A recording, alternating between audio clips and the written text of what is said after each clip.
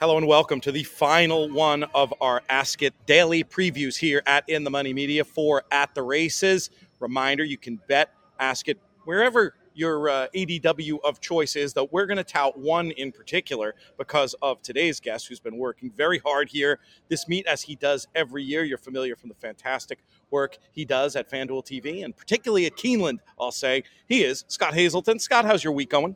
It's going well. There's been a little bit of everything, but that's the beauty of Royal Ascot. You always get great stories, outcomes, unexpected outcomes like we had on Thursday with that giant priced horse to kick things off, $240 payoff on TVG.com, TVG app. And so it's been great having a Royal winner. The Americans, obviously, we got the win, Yes. right? We got the win. Critically. So, with George Weaver and that group coming over with Crimson Advocate, but the Wesley horses underperforming this year. So, but hey, it's horse racing. I mean, it's amazing the amount of people. What's going on with Wesley? What's going on with Wesley? Right. I say, you do realize this is horse racing, right? There's no magic bullet. There's no silver bullet in this. You lose more often than you win, but he set the bar so high for himself coming over to Royal Ascot is part of it. And I mean, it's only been 2 years. Cheers to you all. It's only been 2 years since he won an Ascot race, a Royal Ascot win with Campanelli. So it's not like he's in the midst of this 5-10 year drought. So I mean, he'll regroup, he'll re-rack him and be back again next year. We know that. But cheers to George Weaver. And I think he's one of those guys we focus so much on Wesley Ward with the 2-year-olds. Looking up his numbers this year. Nuts. A ridiculous year with the 2-year-olds between New York, or mainly New York. So, hopefully he can continue this. And I think that he will. I think that we've got to really start to focus our attention on him and put the mic in front of him and figure on horses that will be coming this way, hopefully in 2024. He's underrated. I remember looking years ago, just the tremendous mark he had at a place like Saratoga, developing even to being a better 2-year-old trainer. People are going to take notice. And for me, another shout out I'll give while we're talking about the story, the Black Type Thoroughbreds team, the success they've had with these private purchases.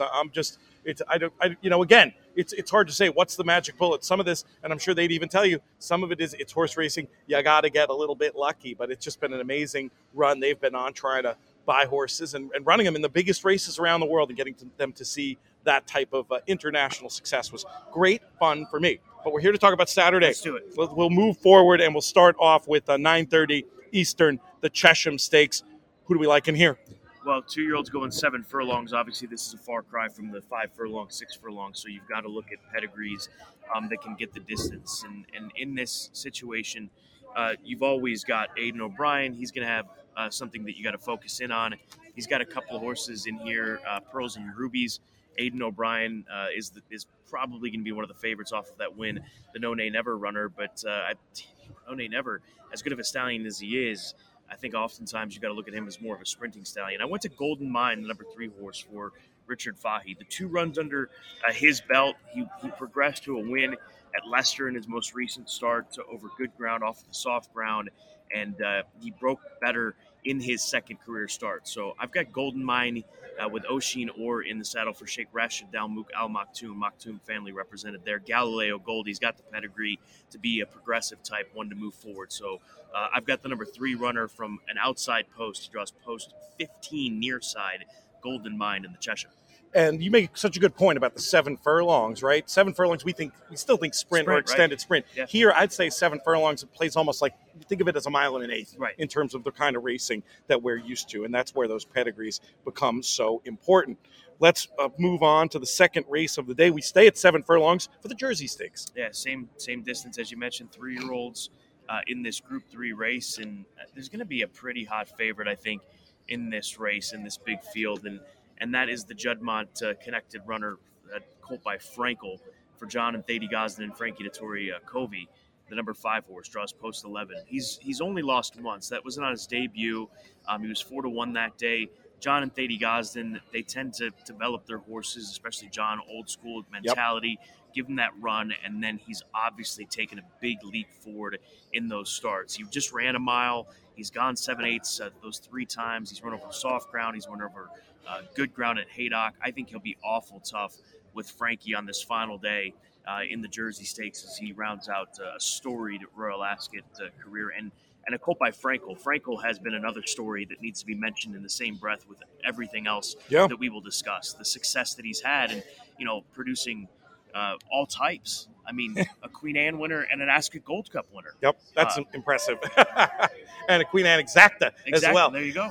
Did I tell you now? Listeners are going to get so sick of this over the course of the rest of my career as I point this out, because it may be the first line of my obituary. Peter Thomas Fornatal once fed Frankel a carrot, which I got to do at Banstead the other day. You and I did it. You're in the club. Yeah, about 3 years ago we went up there, and I honestly, Peter, was in awe of that horse. I can't think of getting a chance to be around a horse and just feel the presence. And he was such a kind horse. Yeah, too. He really was. He doesn't have those. You see some of them distracted, studdish, whatever. He was like, I mean, he's gorgeous, but he did not give. He gave off very he's approachable. I wasn't afraid of getting. I remember meeting Dynaformer back in the day, and it was like stay 5 feet away. Right. But no, there was something about that, and I think maybe for me when I went up there to visit Frankel in Newmarket.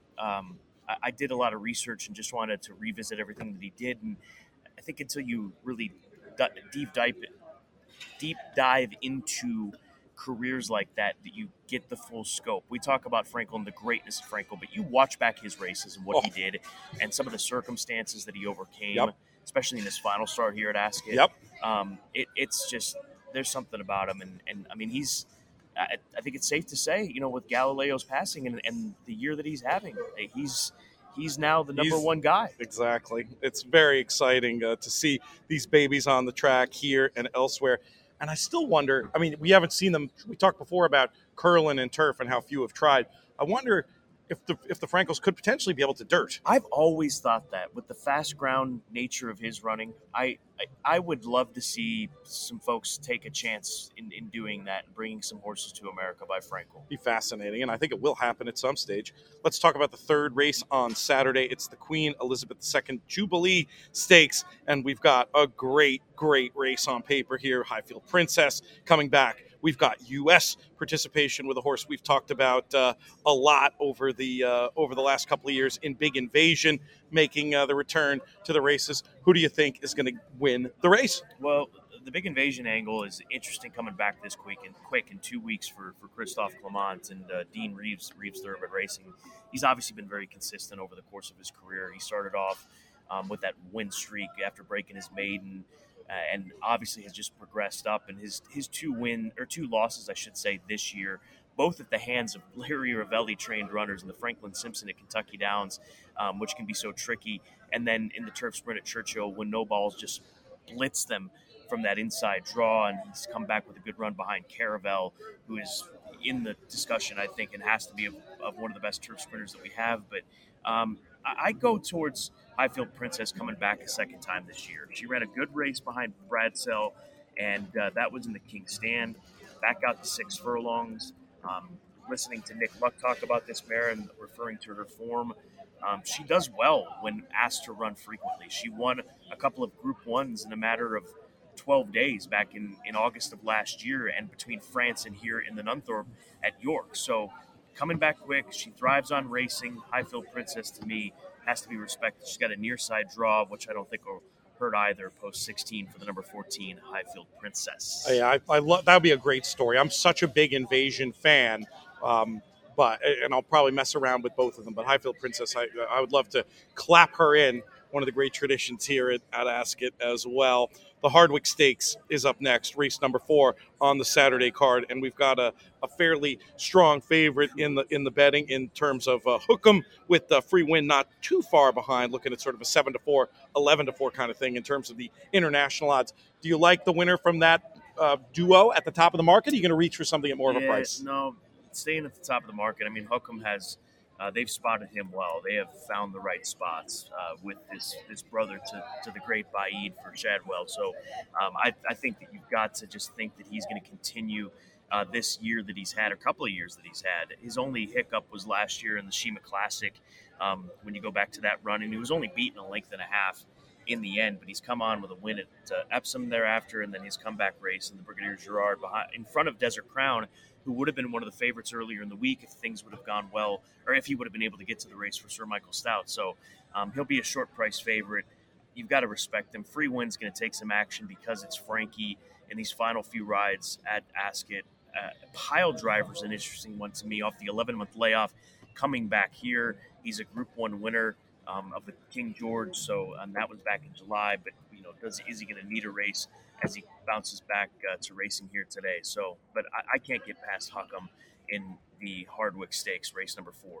We'll move on to the 5th. This is the Wokingham Stakes, and this is the kind of race we really need help with. I'll ask you a general question and then a specific question. We're dealing with a 31-runner handicap. What's your general approach just as a bettor in these spots, the Americans playing along on FanDuel TVG, and who specifically do you like in here? Well, you've got to keep an eye on the weights because there can be such a drastic swing in the weights from top to bottom. The one nice thing that they do in these handicaps with the saddle cloths is, number one, it's the high weight. Yes. Bottom number is the low weight. So that's the easiest way, or it's the most straightforward way of keeping track of it. So you got 138 pounds on the number 1 horse, and then you go down to the bottom of the handicapping, and you'll see 123 pounds. So that's 15 pounds in difference. And so often we saw it with Haley Turner yesterday. She's done well in these types of handicap races through the year. Safi Osborne rides the low weight there, hierarchy. Who's going to be a price. So you've got to keep that in mind and look at horses that, what's the phrase, a pound in hand or rating in hand or something along those lines, where trainers are, they're setting them up for big performances coming in without, maybe being rated as high as they possibly could be, getting them to peak at the right time. So you've got to, I think, look at where they're at in the ratings, look at their form, and try to project, who's being set up for that peak race in a race like this, the Wokingham Stakes. So Apollo 1, the number 20, is where I ended up with Richard Kingscote.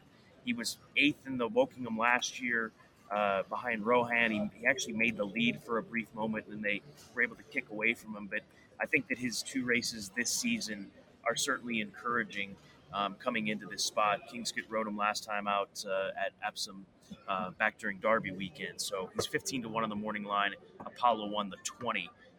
Always a challenging handicap endeavor, these handicaps, especially in the straight course, because they can run so many of them. Yep, and you get, if you're right, you get rewarded. And right. 14-1 in the international betting right now, chance you'll get all of that 15-1 in this spot with some stories that are going to attract money elsewhere. Race number 6 is the Golden Gates Stakes, not to be confused with Golden Gate, which will come right to mind. We've got 19 declared to run here, 3-year-olds once again, and another pretty clear split between a couple at the top of the market and some longer prices as we go down the way. Where are you going to land?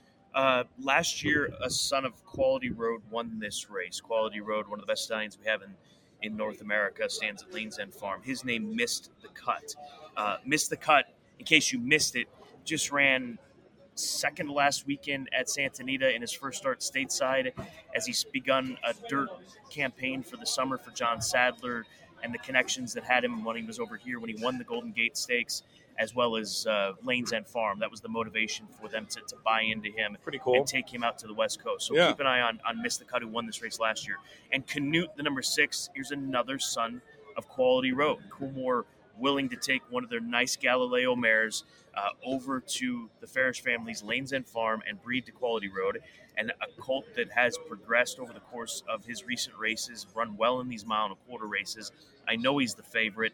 I'm biased to Quality Road, the Lane's End operation that they have, but I think Canute's going to be very good in this situation over the fast ground too. I mean, you think of American breeding, you think of fast ground scenarios. So we'll see if Canute can give Quality Road that double in back-to-back years at Royal Ascot. It's a really interesting breeding angle, all those Galileo mares, and what the most successful cross is going to be. Seeing Coolmore make those giant investments in Justify and American Pharaoh, and of course the Japanese angle as Deep well. Impact, yeah. Yep. So it's going to be very interesting to see what proves to be the most successful, and it's great to see Quality Road in that mix. We'll see how Canute gets on. And then we'll go to the final race of the day, the final race of the meeting, the ultimate get-out stakes, the Queen Alexandra. Just the 10 here. Tiny field for these guys. Who's going to get the job done? And they use every bit of the course, the straight course and the round course, 2 3/4 miles for the Queen Alexandra Stakes. And Stratum, the number 1 horse, he'll be the pretty hot favorite, I think, come Yep. post time. He's looking for his third win in a row as Stratum in this event. William Buick rode him last year to the win. Ryan Moore back in 2021. It's Willie Mullins, who is the man when it comes to these long distance races. Vauban earlier in the week. Vauban, it was just sensational with his victory. One of the most impressive performances I think that we've seen this week, all things considered. But I'm going to take a shot against that 10-year-old. I'll go to Typewriter on the outside for Oisin Murphy and Andrew Balding and Miss Fitri Hay. Glen Eagles filly. She's going to take an advantage of a 5-pound swing to the one next to her as far as the weights are concerned. So she gets a bit of a weight break. She comes into this race off of a few fourths against the shorter distance type companies and even group companies. So I think the step up and trip for her will be a positive. I think that she'll sit a little bit closer, hopefully with a slower pace, as you would anticipate in a 2 3/4 mile race. So Typewriter, post 5, Oisin Murphy, Andrew Balding, hopefully getting us out, getting us a few quid to spend at the duty free over at Heathrow before we head back to LA. Speak for yourself. I'm sticking around for baseball on Sunday. Cubs Cardinals at the Olympic Stadium. I'm sticking around on Sunday, but I couldn't get anybody to go with me. So I'm hanging out with a dear friend, Rishi Prasad, who works with the ITV coverage, works with us over stateside for our breakfast shows and the Breeders' Cup when it comes to FanDuel TV, and then heading out Monday. And then off to Ellis Park. Nice. Be heading to Ellis. I go home for a few days. Stephen Foster, yeah. Very big cool. weekend there out at Ellis. So awesome. Can't wait to be part of that. You know, no good deed goes unpunished around here. Maybe make you come on and talk about that night with us as well. Let's do it. You catch me the right time. I got some traveling coming up, but yeah, hit me Excellent, up. We'll chat. Excellent. All right, buddy. Really appreciate it, Scott. We appreciate all the work that you do here and on TV. Thanks to everybody out there for really supporting all this Ask It content, both here and on the InTheMoneyPlus.com side, or excuse me, In the Money. I can't even do my own. This is what happens in Friday of Ask It. This one I'm going to leave in InTheMoneyPodcast.com/plus side of things. A lot more there if you're interested. Thanks also once again to our sponsors from At the Races. Watch all the great coverage on FanDuel, FanDuel TV, TVG. And that's it. I'm Peter Thomas Fornatel. May you win all your photos.